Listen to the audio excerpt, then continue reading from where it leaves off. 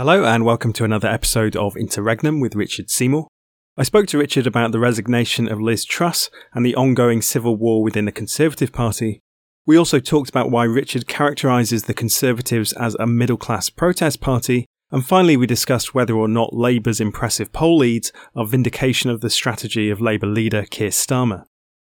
Today's episode is brought to you by PTO supporters on Patreon, and also by Verso Books, who have lots of great left-wing titles that may be of interest to PTO listeners. One that you might like to check out is Radius, A Story of Feminist Revolution by Yasmin El-Rifai. In 2012, the joyful hopes of the democratic Egyptian revolution were tempered by revelations of mass sexual assault in Tahrir Square in Cairo.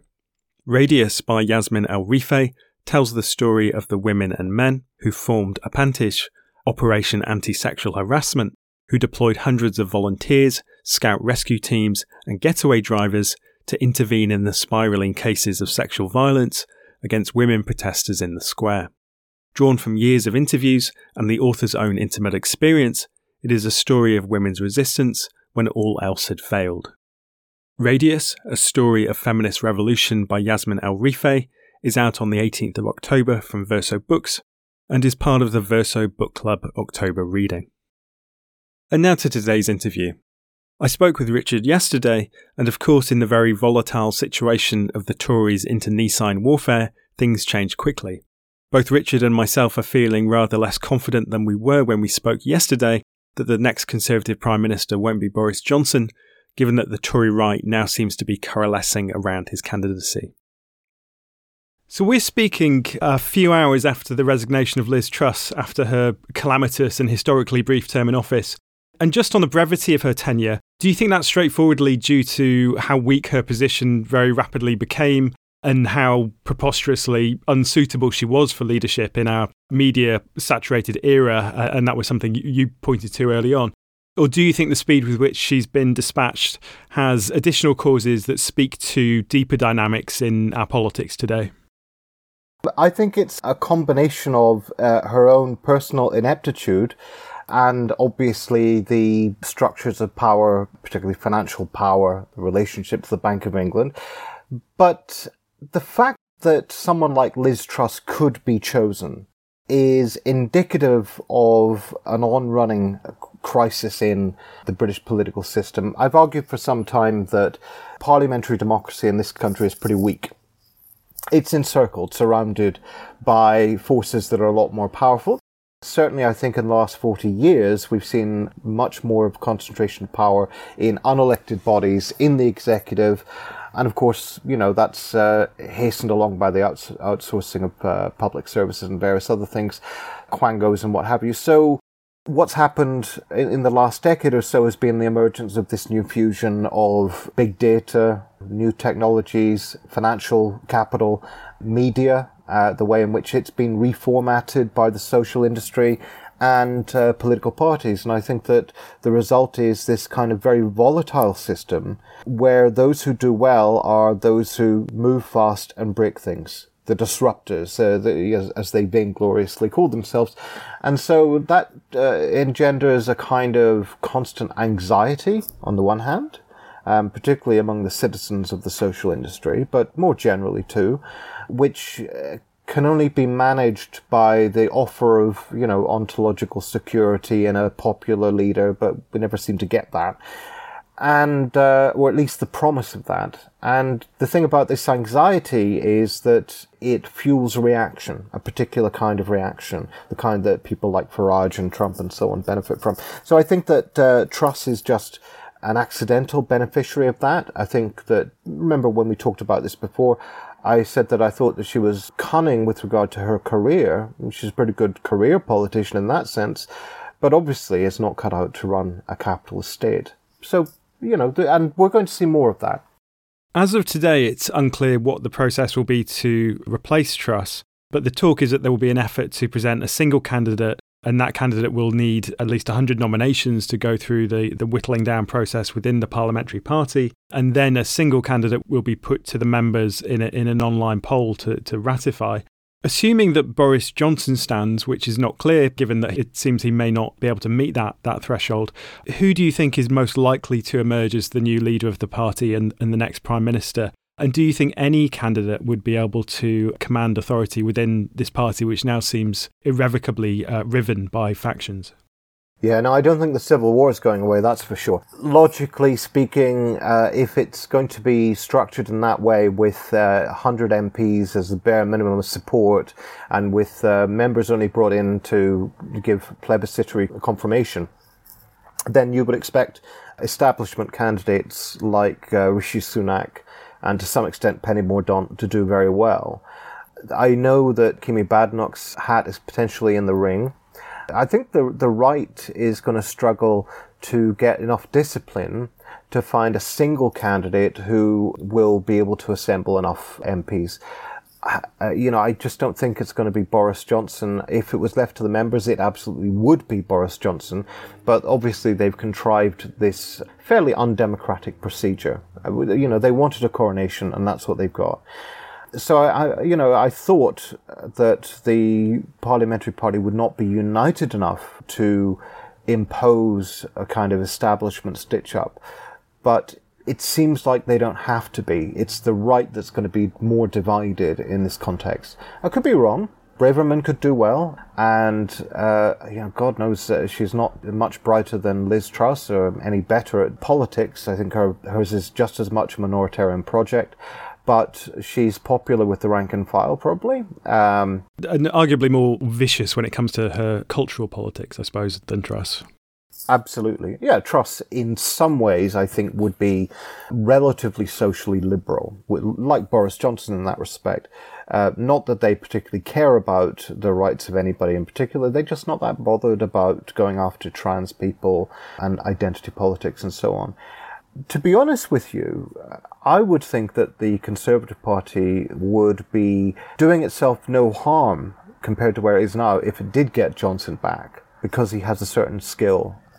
On the other hand, if they just wanted somebody who could transcend the Tory party civil war, who was anonymous and who is a proven loyalist and who, will do as he's told, I would have thought someone like Ben Wallace would be right for the role, but I don't think that's going to be him.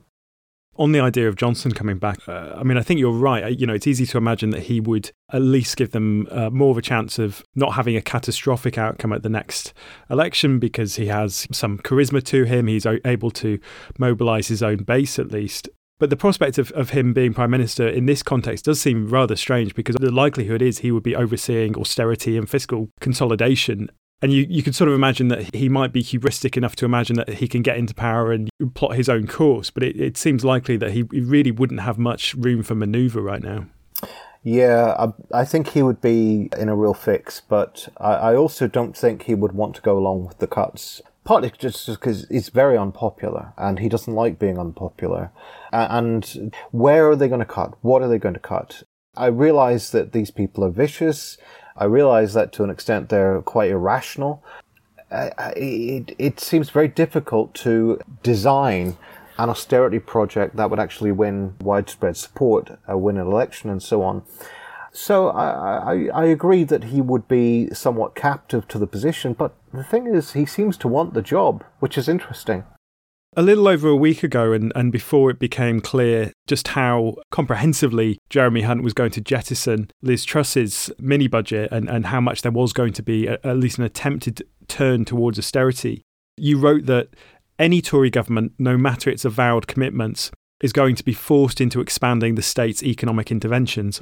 Right Keynesianism is the only game in town for the Conservatives. The question is how and in whose favour. Given what we've seen from Hunt and that there will at least be this attempt to implement austerity, why are you confident that the Conservatives will be forced, at least eventually, to actually increase spending? First things first, they haven't yet cut spending. They've increased taxes or they've reversed the tax cuts, which means, that is to pay for existing spending, to pay for interest payments. We can come back to that. Second of all, they already have increased public spending. Public spending increased substantially in 2020 and 21, and then again in 2021-22, and not just as a share of GDP, which was obviously contracting.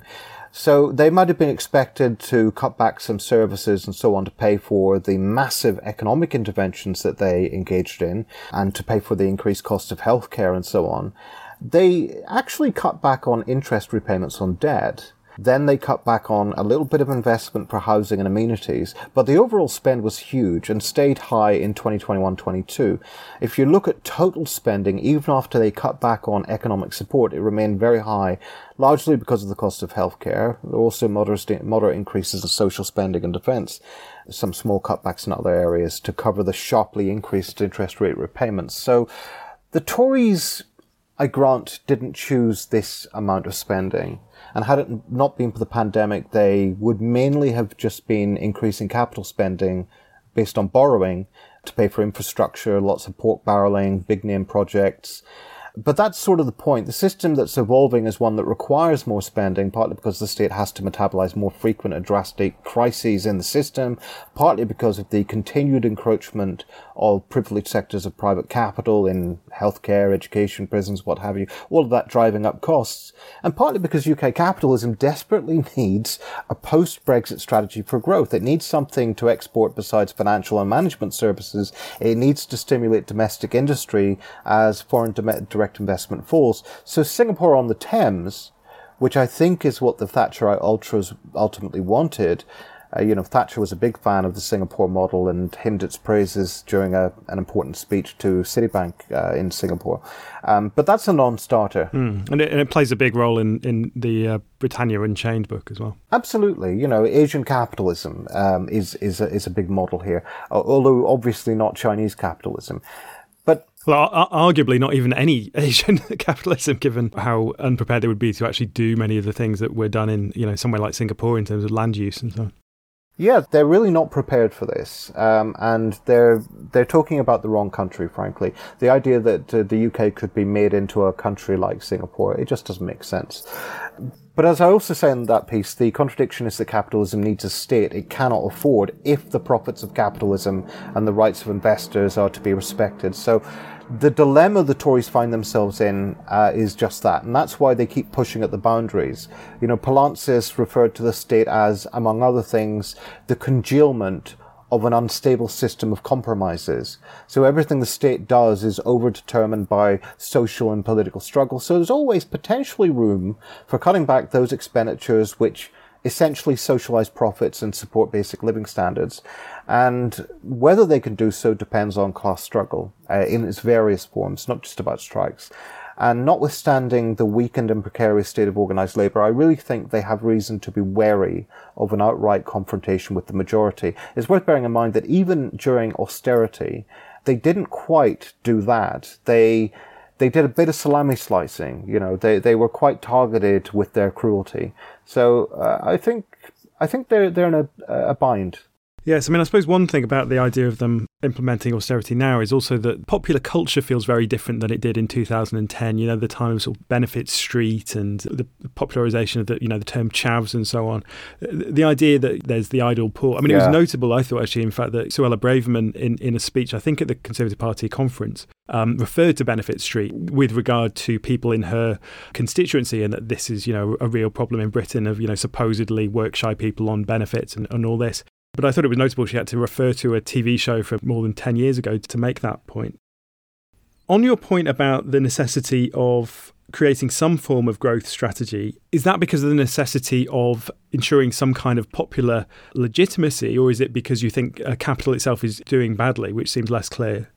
Yeah, I would say that I have a broadly Althusserian approach to this, as you would expect, and I'm referring here to Althusser's essay, Contradiction and Overdetermination, where he talks about how ruptures in a system occur when contradictions accumulate at a particular point in the social structure. And then he develops this model of the social structure, the totality, taking over from Marx the idea that we can speak analytically of different levels, economics, politics, and ideology.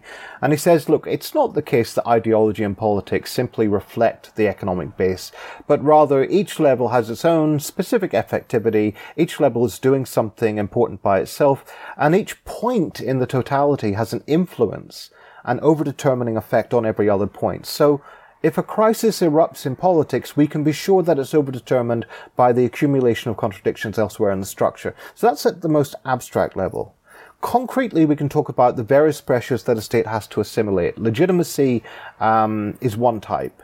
But that's amenable, as I said a moment ago, to changes in the symbolic order. So, for example, nationalist or militaristic ideologies can take the pressure off of social demands. That's ideology. Less amenable are structured political conflicts such as the imperialist conflicts between the US and Russia or China. Less amenable still are the systemic dysfunctions like low investment and poor labour productivity, which is something that the UK has suffered for a long time. And least amenable of all, and I'm not sure where this would fit into the Marxian model, maybe we need a new metaphor, are the biophysical limits imposed on accumulation by planetary processes. So the state comes in, as I said, everything it does is overdetermined by struggle. And one of the functions of the state is to metabolize the crises generated by capitalism through its operations to secure the conditions for its extended reproduction. Necessarily, it does so in a way that's overdetermined by the accumulating contradictions of that system. And I think that a legitimacy crisis alone might be manageable, in terms of, keeping voters on side. A supply chain crisis might be manageable. A conflict with Russia might be manageable. Higher energy prices, ecological blowbacks, weak investment, labor productivity. Any one of those things on their own might be manageable. But what's deadly and what raises the cost for the state in a compulsory manner is the way in which all of these contradictions are overdetermined and feed back on one another. So, take the legitimacy crisis. That's been going on for some time. Crisis of representation, collapse of political authority, weak party political investment, etc. But it's because of the energy crises and the food prices, inflation in those terms, the supply chains problem, weak investment, and the climate crisis in the background. It's because of that the legitimacy crisis is actually really difficult and costly to manage. That's how I would phrase this. There are pressures on the state, and capitalism's contradictory need for the state to demand and inability to pay for it without sacrificing profits. All that's mediated by struggle and crisis, and that's what's raising the costs.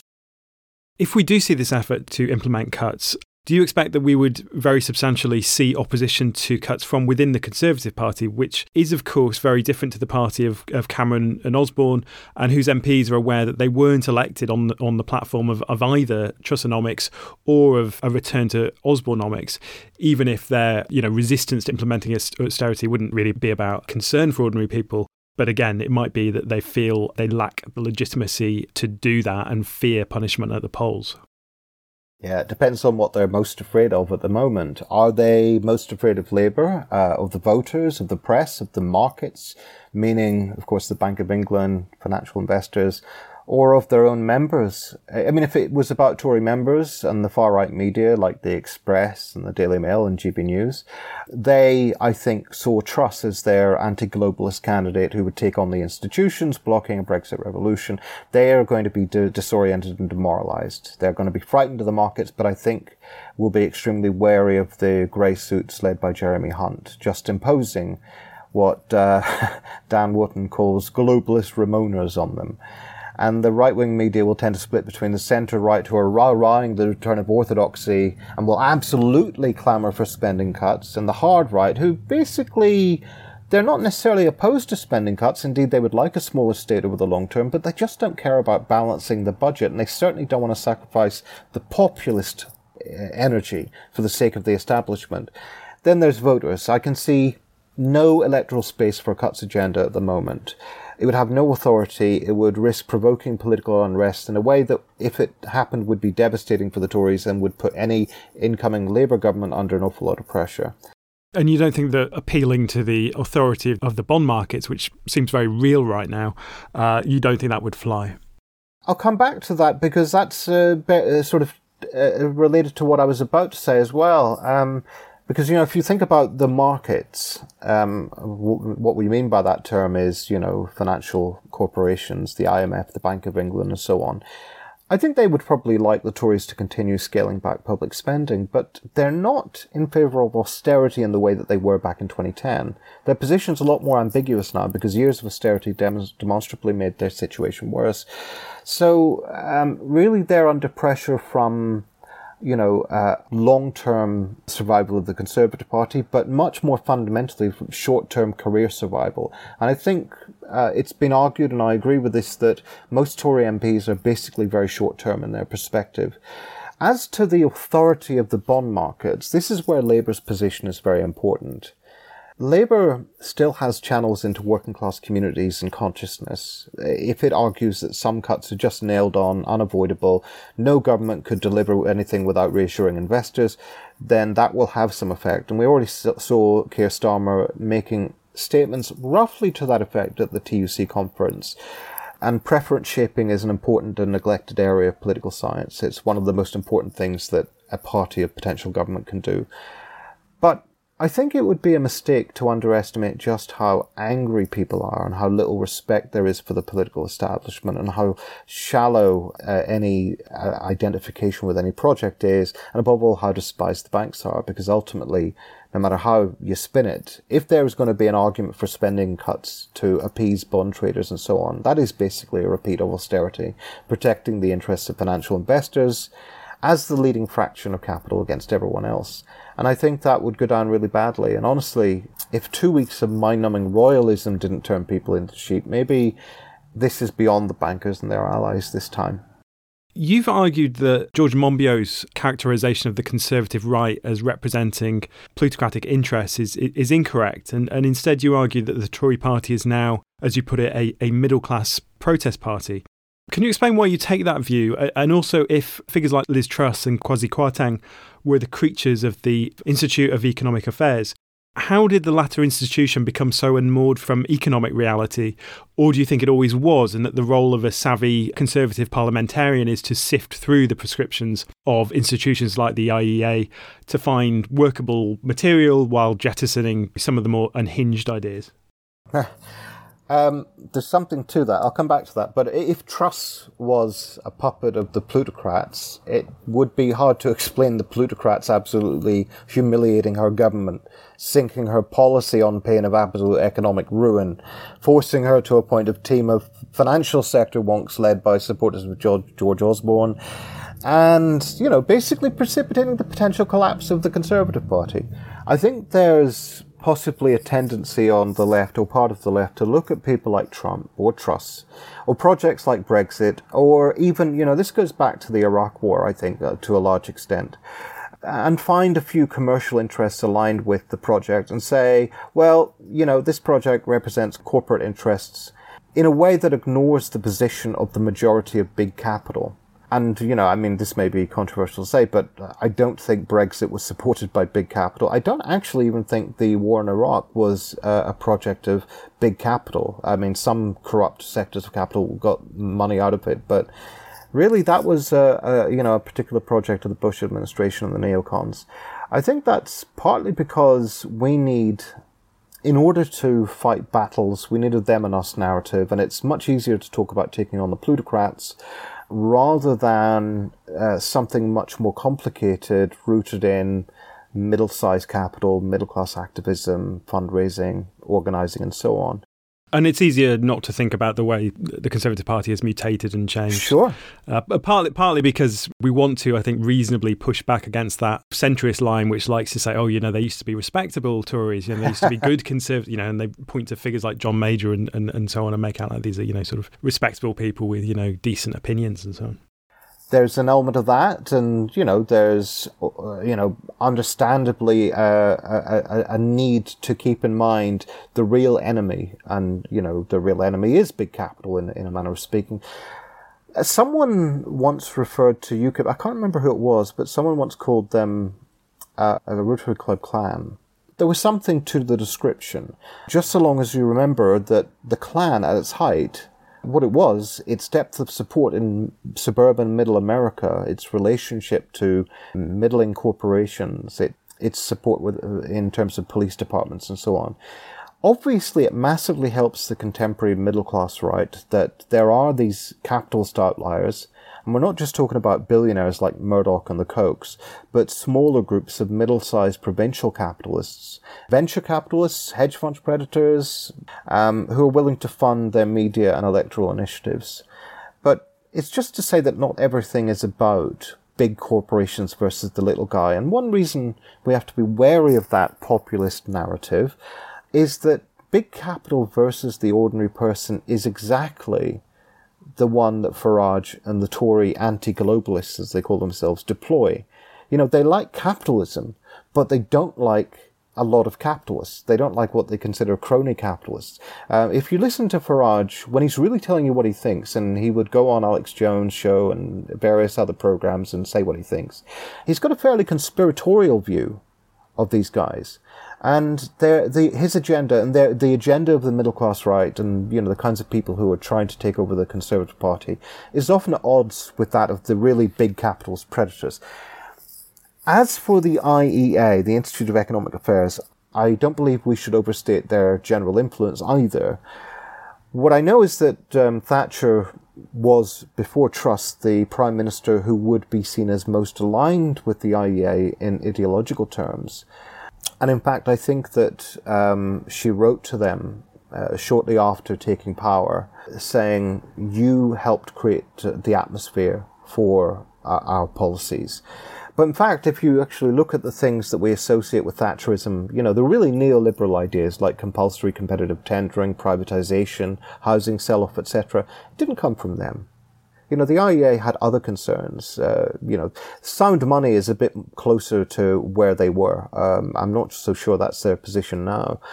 And if the IEA has been accommodated by the business wing of conservatism and promoted on the BBC and other places, but it's partly because they have a real constituency in the ecology of the right, and partly because they're useful in waging the battle against the left, and partly because, as Thatcher said, they help mainstream ideas that bourgeois Tories dare not argue for. So I think that we need to have a clearer focus on forms of reaction and forms of danger that aren't necessarily aligned with the most powerful capitalists.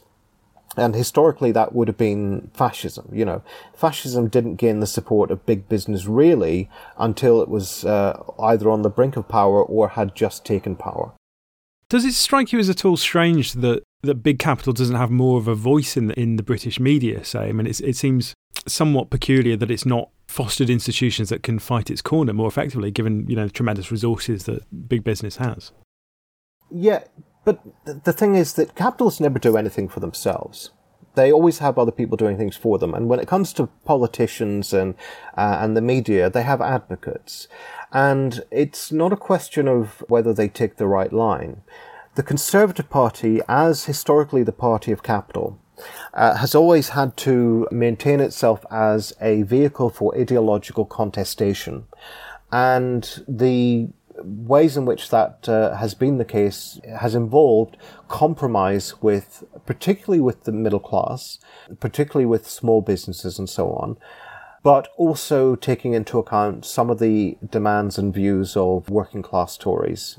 So I think that from the point of view of big capital, if most people were reading The Sun and taking their politics from The Sun, they wouldn't lose too much from that. You know, it's inconvenient when Murdoch and the rest go hard Brexit, and that's difficult for big capital, but they can live with it.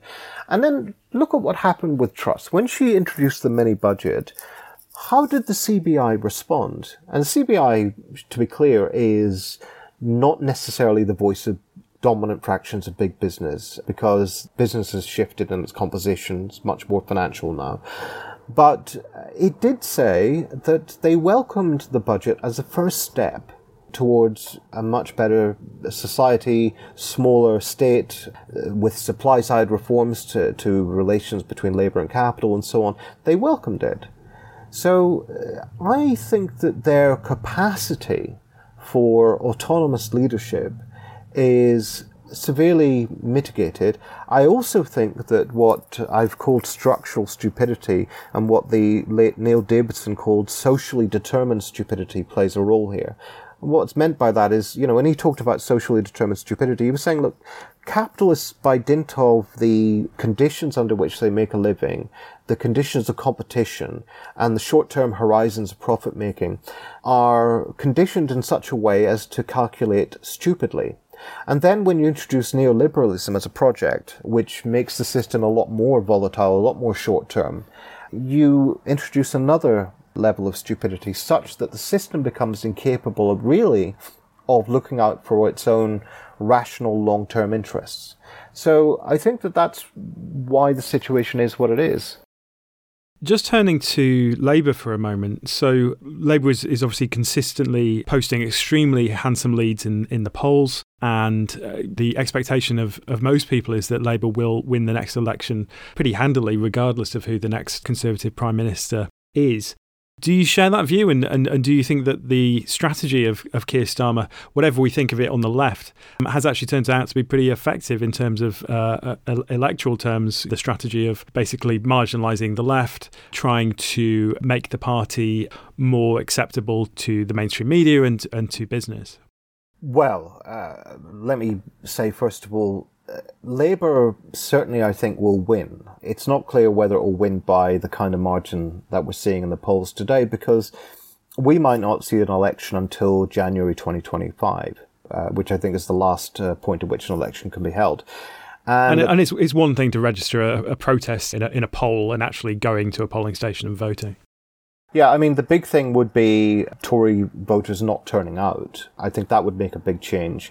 The chances of a lot of these voters actually coming over and voting Labour, I'm not so sure about that. And that sort of brings me to the point that you raised about whether we can say that Starmer's strategy has been effective.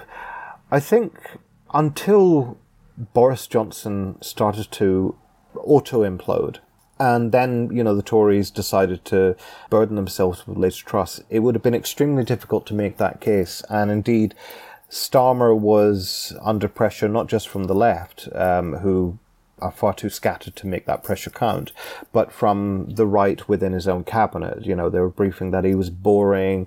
Tony Blair was complaining, had no ideas, etc., which, is true. But then Tony Blair's ideas are like, bring back identification cards. Let's have that run as an idea again. So I'm not sure I buy the idea that this vindicates Keir Starmer. I think we can say that, to a point, purging the left has neutralized some of the attacks that will come from the right. That's true. But I wouldn't take that for granted in terms of what would happen in an election, because it wouldn't take much if the right-wing media didn't want Labour in power to start off with the anti-Semitism stuff again. Keir Starmer was in a cabinet with an anti-Semite, that sort of thing. Or to raise the Jimmy Savile stuff, the Jimmy Savile smears again. Or to engage in the sort of culture wars. Labour doesn't believe that women exist, etc., etc. And the media have pretty effectively smeared both Gordon Brown and Ed Miliband as well, so it's not like they haven't got form for very effectively undermining the reputation of much more centrist politicians than a Jeremy Corbyn. Yeah, it's a question of who do they feel more threatened by, who do they want. So if they want Keir Starmer, and my feeling is, honestly, at this point, they would rather let Labour take over and, carry the can, apart from anything else. They probably think Labour would do better at selling spending cuts and so on than the Conservatives. So I think that by, let's say, an election is deferred until January 2025, by that point, we might have seen the lead narrow somewhat. And then the question will be, how much further can it be narrowed by the arranged powers of the right-wing media, by the compliant BBC, and by the Tories' possible funding advantage, because Labour doesn't really have... it's lost a lot of its grassroots activists. They're not going to be doing much door knocking. It's lost a lot of funding. It's got a very difficult relationship with the trade unions. So it might be possible for them to narrow Labour's lead quite significantly. We're speculating here, but what I'm saying is it's not guaranteed, it's not absolutely nailed on that Keir Starmer is going to romp to power. And there are things that Starmer could do that would make that very difficult. take this business of spending cuts. You know, he's talking to the TUC saying things are going to be very tough. We're going to have to get public finances in order, etc., etc. So he's preparing the ground. But what Labour hasn't done yet is commit to any spending cuts. It hasn't said it's in favour of austerity. To the contrary, it's opposed austerity. When it came to the triple lock on pensions, it opposed getting rid of it. Now, maybe it was easier to oppose austerity when Boris was still in office and he said he opposed austerity too. And maybe, this is all undermined by the fact that their habitual tendency is to try to outflank the government to the right on things like spending and public debt. And the fact that they're obsessed with proving their credentials to the newspapers in the City of London. But I think they must know that the space for backing an extremely unpopular policy is small. I don't think they can just come out and say, we're going to cut spending. Do you think there's a degree of influence there from American politics as well? You know, recognition that the Biden administration shifted to the left and pursued and ultimately sort of failed, but they did attempt a more stimulatory program. Possibly. I certainly think that changed the dynamic somewhat. In the same way that Sanders drove the agenda somewhat to the left in the US, as did pressure from the right, from Trump and so on. In the UK, Corbynism changed the parameters, and I think it's just, and also just the general backlash against austerity. So I think that there is a sense in which the United States politics may have an effect here, but what effect that has will depend partly on the midterms. The economy is looking bad in the United States, and the Republicans are starting to get back in their groove, having really damaged themselves with their anti-abortion position. So if the Republicans sweep the midterms, then maybe the calculations look a bit different. You've been listening to Politics Theory Other, a podcast from Tribune Magazine. If you've been enjoying this show, please consider rating or reviewing it on iTunes. Thanks for listening. I'll be back next week.